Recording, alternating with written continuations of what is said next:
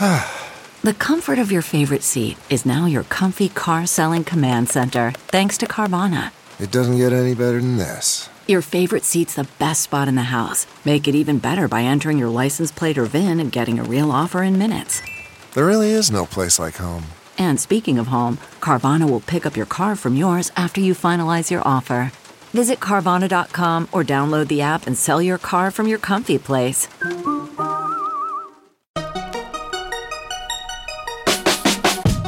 Welcome to the Tech Meme Ride Home for Wednesday, April 8th, 2020. I'm Brian McCullough. Today, Jack Dorsey puts his money to work for coronavirus relief. More details on that Airbnb Lifeline raise.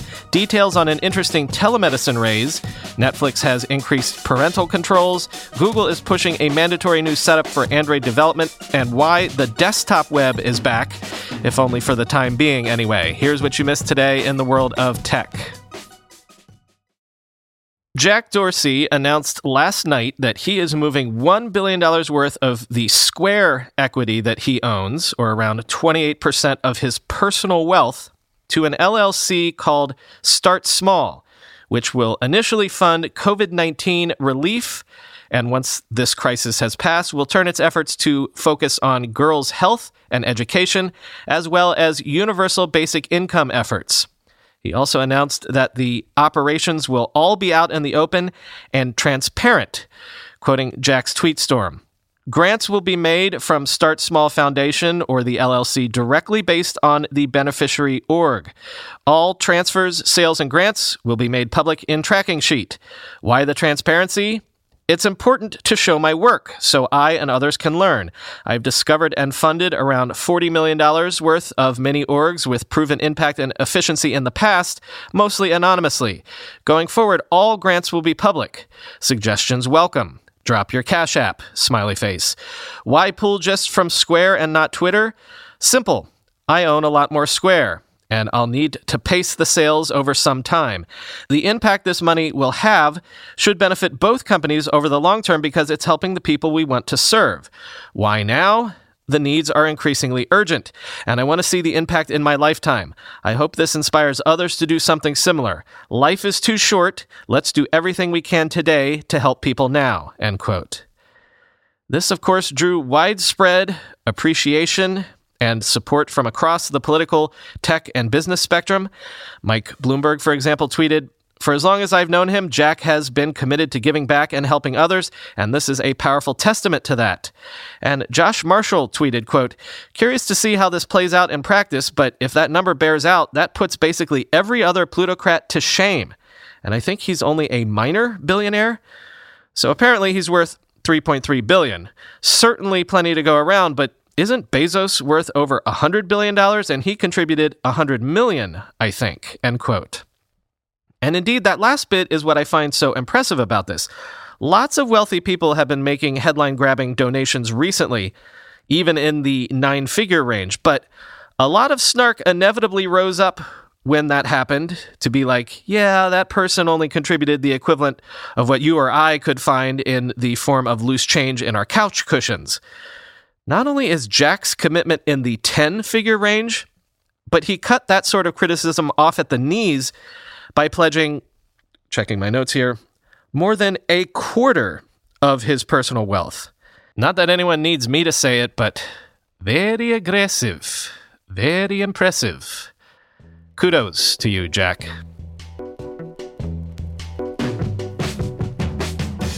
Quick follow-up on that Airbnb funding round from yesterday. Sources are telling the Wall Street Journal that Airbnb is actually paying more than 10% interest on the largely debt round. Actually, sources are saying around 11 to 12% interest. Also, investors were apparently offered free stock warrants in the company based on a valuation of Airbnb at around $18 billion, which would be almost half of its peak valuation. I said yesterday this might be a good deal for Airbnb, at least well-timed, but I never said it wasn't a strict deal, quoting the Wall Street Journal. The investors have also extracted verbal commitments from the company to reduce significantly its fixed costs and to strengthen its management, adding at least one new executive to support Chief Executive Brian Chesky, the People said. However, the management change is part of a verbal agreement rather than being baked into the terms of the deal, one of the People added, end quote. And Bloomberg is reporting that Airbnb has held talks around raising an additional $500 million to $1 billion in additional debt. Quote, raising second lien debt means that Airbnb has room to take on more senior debt, which it is considering. The company could also raise a convertible note or equity instead, the People said. As the home-sharing company raises debt, it is canceling a $1 billion credit facility with several banks that is administered by Bank of America. Those banks include Morgan Stanley and Goldman Sachs, both of which advised on the Silver Lake 6th Street transaction, one of the People said. A representative for Bank of America declined to comment, end quote.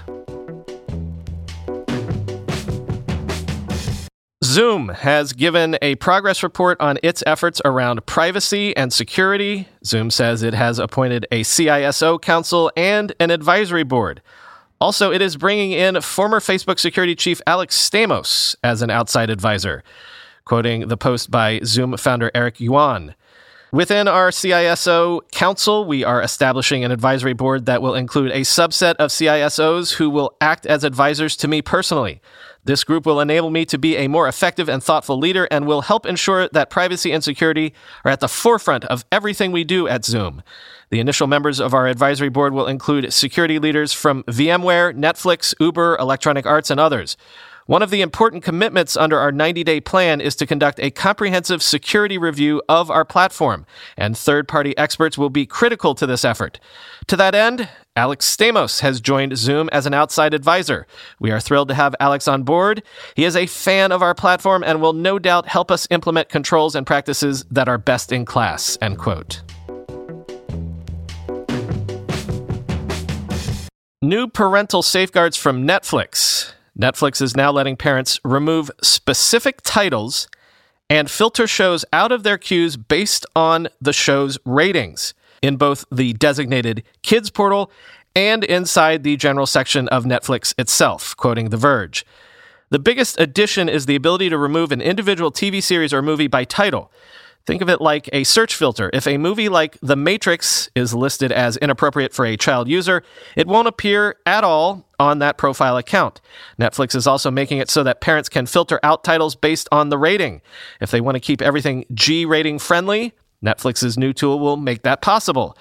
Other updates to parental controls include adding pins to protect profiles, the ability to review a child's viewing history, and disabling autoplay on TV shows in kids' profiles if parents want to restrict screen time.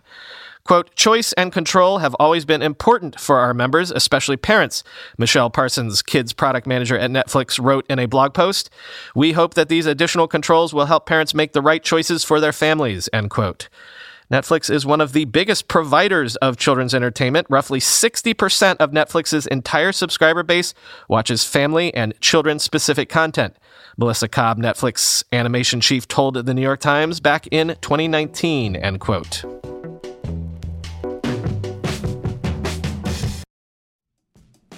When you go through airport security, there's one line where the TSA agent checks your ID and another line where a machine scans your bag. The same thing happens in enterprise security, but instead of passengers and luggage, it's end users and their devices. These days, most companies are pretty good at the first part of the equation where they check user identity, but user devices can roll right through authentication without getting inspected at all. In fact, 47% of companies allow unmanaged, untrusted devices to access their data. That means an employee can log in from a laptop that has its firewall turned off and hasn't been updated in 6 months. Or worse, that laptop might belong to a bad actor using employee credentials. Kolide finally solves the device trust problem. Kolide ensures that no device can log into your Okta-protected apps unless it passes your security checks. Plus, you can use Kolide on devices without MDM, like your Linux fleet, contractor devices, and every BYOD phone and laptop in your company. Visit kolide.com/ride to watch a demo and see how it all works. That's KOLIDE.com/ride, kolide.com/ride. I'm going to a big AI startup demo day here in the city tomorrow, and I will 100% be decked out in Mack Weldon clothing. Why? Well, Mack Weldon makes timeless apparel with modern performance fabrics for guys who want to look and feel sharp without sacrificing comfort. Mack Weldon clothes are designed to fit your style and the demands of modern life. They look like regular clothes, but feel like the latest in modern comfort. They're the go-to choice for guys who want to look great without even trying. Breathable underwear that keeps you cool, dry, and comfy all day. That's their AirKnit underwear. Crazy, comfortable, but elevated sweatpants, the Ace collection. An upgraded classic polo with antimicrobial silver threads, the Silver Peak polo. That's my personal fave. And ultra-soft antimicrobial tees for when you need to stay fresh longer. Their silver crewneck t-shirt. Get timeless looks with modern comfort from Mack Weldon. Go to MackWeldon.com and get 20% off your first order with promo code RIDE. That's MackWeldon.com, promo code RIDE. According to XDA developers, Google will require a virtual A/B partition setup on new Android 11 devices, thereby paving the way for simpler and seamless background updates, similar to how updates currently work on Chrome OS. Quoting XDA developers, by forcing the adoption of virtual A/B partitions on newly launched devices, they've all but assured that OEMs will have to support seamless updates for their late 2020 and 2021 devices. As spotted by XDA recognized developer Luca0200400, a software engineer at Google on the Project Treble team, submitted a commit to the AOSP Jarrett titled Require Virtual A/B on our launches. The commit updates the Vendor Test Suite, or VTS, which is an automated test that all devices must pass to be considered compatible with Project Treble. The new test checks if the system property row.virtual.ab.enabled is set to true, and if row.virtual.ab.retrofit is set to false on devices with a shipping API level of 30 or higher. In other words, this test checks if a device launching with Android 11 or higher supports virtual A/B partitions. Virtual A/B partitions were introduced with Android 10 alongside dynamic partitions, which are dynamically resizable partitions. They're the same concept as regular A/B partitions, except they can be freely resized. If a device that launches with Android 11 does not support virtual A/B partitions, then it will fail VTS. If the device fails VTS, then it cannot ship with Google mobile services. In other words, Google has effectively made it required for OEMs to support virtual A/B partitions and, by extension, seamless updates. This commit has not yet been merged, but we'll keep an eye out on it for further developments, end quote.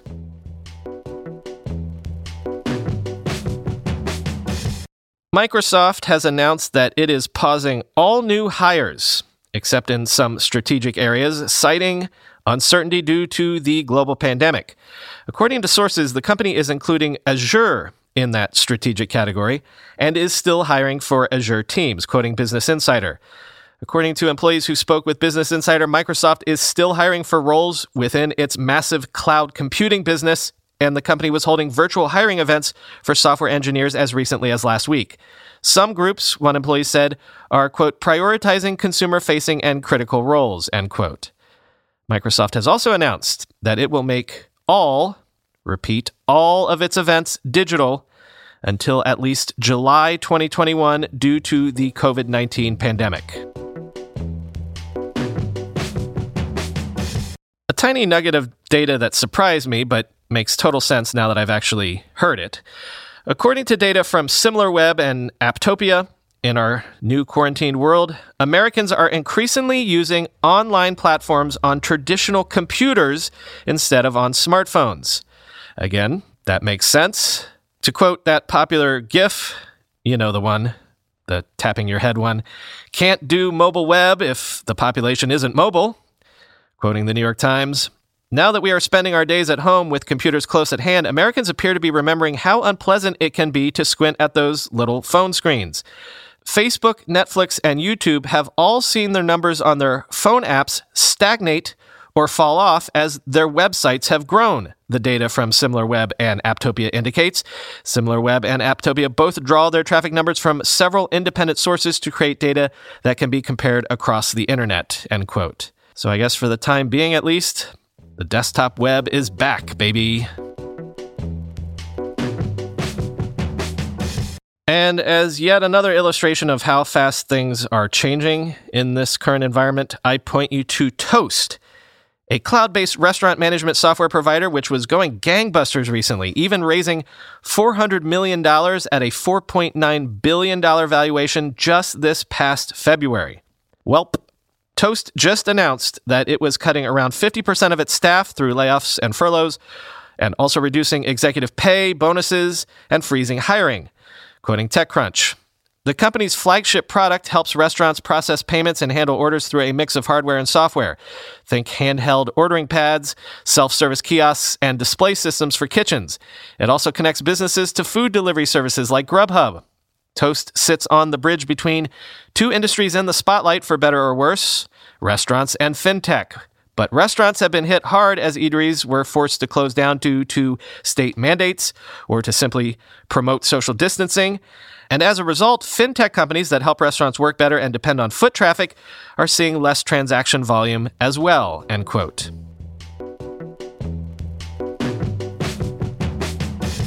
But in an interesting raise that's interesting for these times, TytoCare is a New York City-based telehealth startup that sells an in-home kit to help doctors remotely diagnose patients.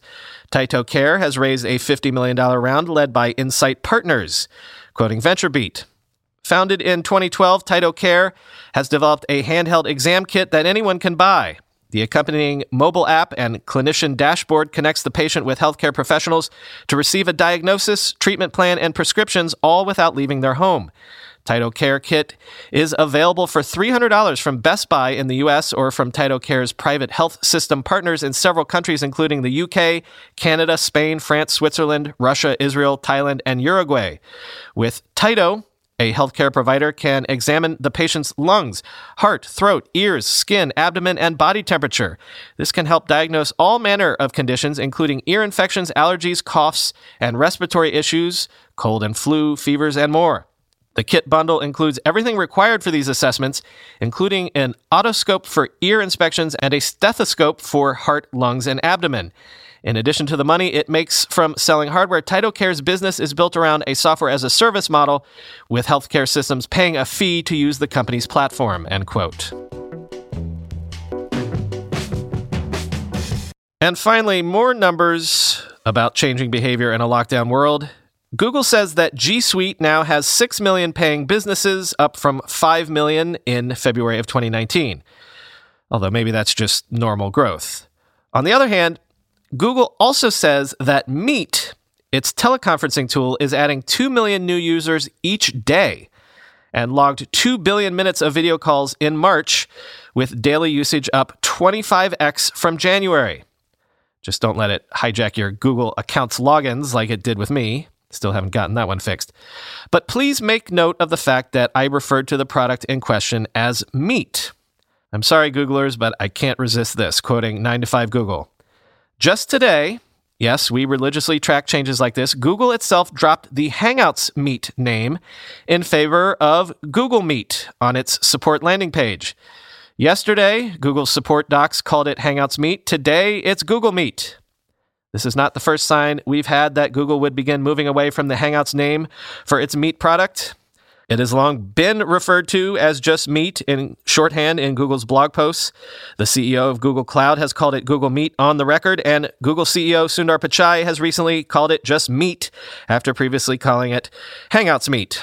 Notably, it seems to be colloquially referred to as Google Meet just about everywhere. That's not the official Hangouts Meet G Suite page. If you search Google Meet on Twitter, you'll almost find more tweets and posts about the video conferencing tool for Teams than its official name, Hangouts Meet, end quote. I mean, guys, you have no idea how many times I had to re-record that just because it's impossible to keep track of all the naming conventions, even when you're reading from an actual script. As people start telling people to Zoom them more and more, as Stefan Hall tweeted, quote, "There's an alternative reality right now where it's Google's video calling service that is earning verb status in pop culture instead of Zoom," end quote.